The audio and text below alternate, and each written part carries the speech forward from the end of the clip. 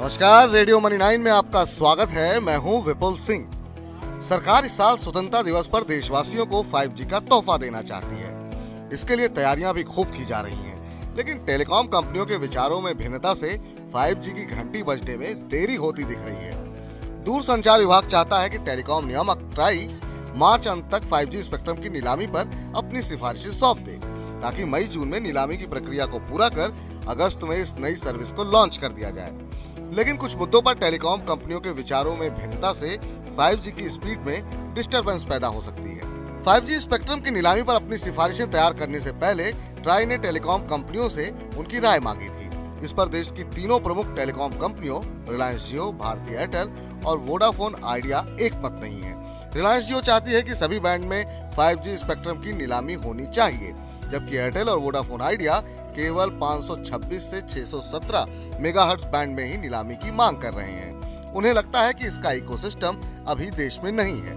ई band spectrum को access airwaves के साथ जोड़ने पर भी इन कंपनियों की राय अलग अलग है।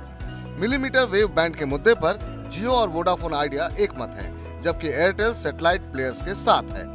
ऐसे ही दूसरे कई और मसले हैं जिन्हें लेकर टेलीकॉम ऑपरेटर्स एक दूसरे से उलझे हुए हैं।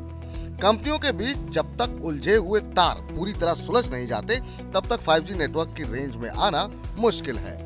भारत की जीडीपी में इंटरनेट की अहम भूमिका है। शायद इसीलिए सरकार जल्द से जल्द देश में 5G सर्विस को शुरू करना चाहती है। Indian Council for Research on International Economic Relation यानी ICR, IER और ब्रॉडबैंड इंडिया फोरम के मुताबिक 2020 में भारत की जीडीपी में इंटरनेट इकोनॉमी का योगदान 16% बढ़कर $537 अरब हो गया और इसके 2030 तक 1 लाख करोड़ डॉलर होने का अनुमान है। वर्ल्ड बैंक के मुताबिक तो ब्रॉडबैंड कवरेज में 10% की वृद्धि होने से भारत जैसे विकसित देशों में जीडीपी ग्रोथ में 1.38% का इजाफा होता है।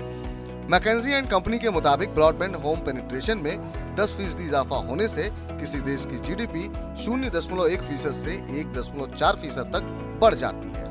अब आप समझ ही गए होंगे कि 5G जितना जल्दी आएगा, उससे सरकार को भी जीडीपी का आकार बढ़ाने में मदद मिलेगी। आपके लिए खबर तैयार की है हमारे सहयोगी गगन पाटिल ने। उम्मीद है आपको ये खबर पसंद आई होगी। ऐसी तमाम बड़ी खबरों के लिए आप बने रहिए रेडियो मनी 9 के साथ।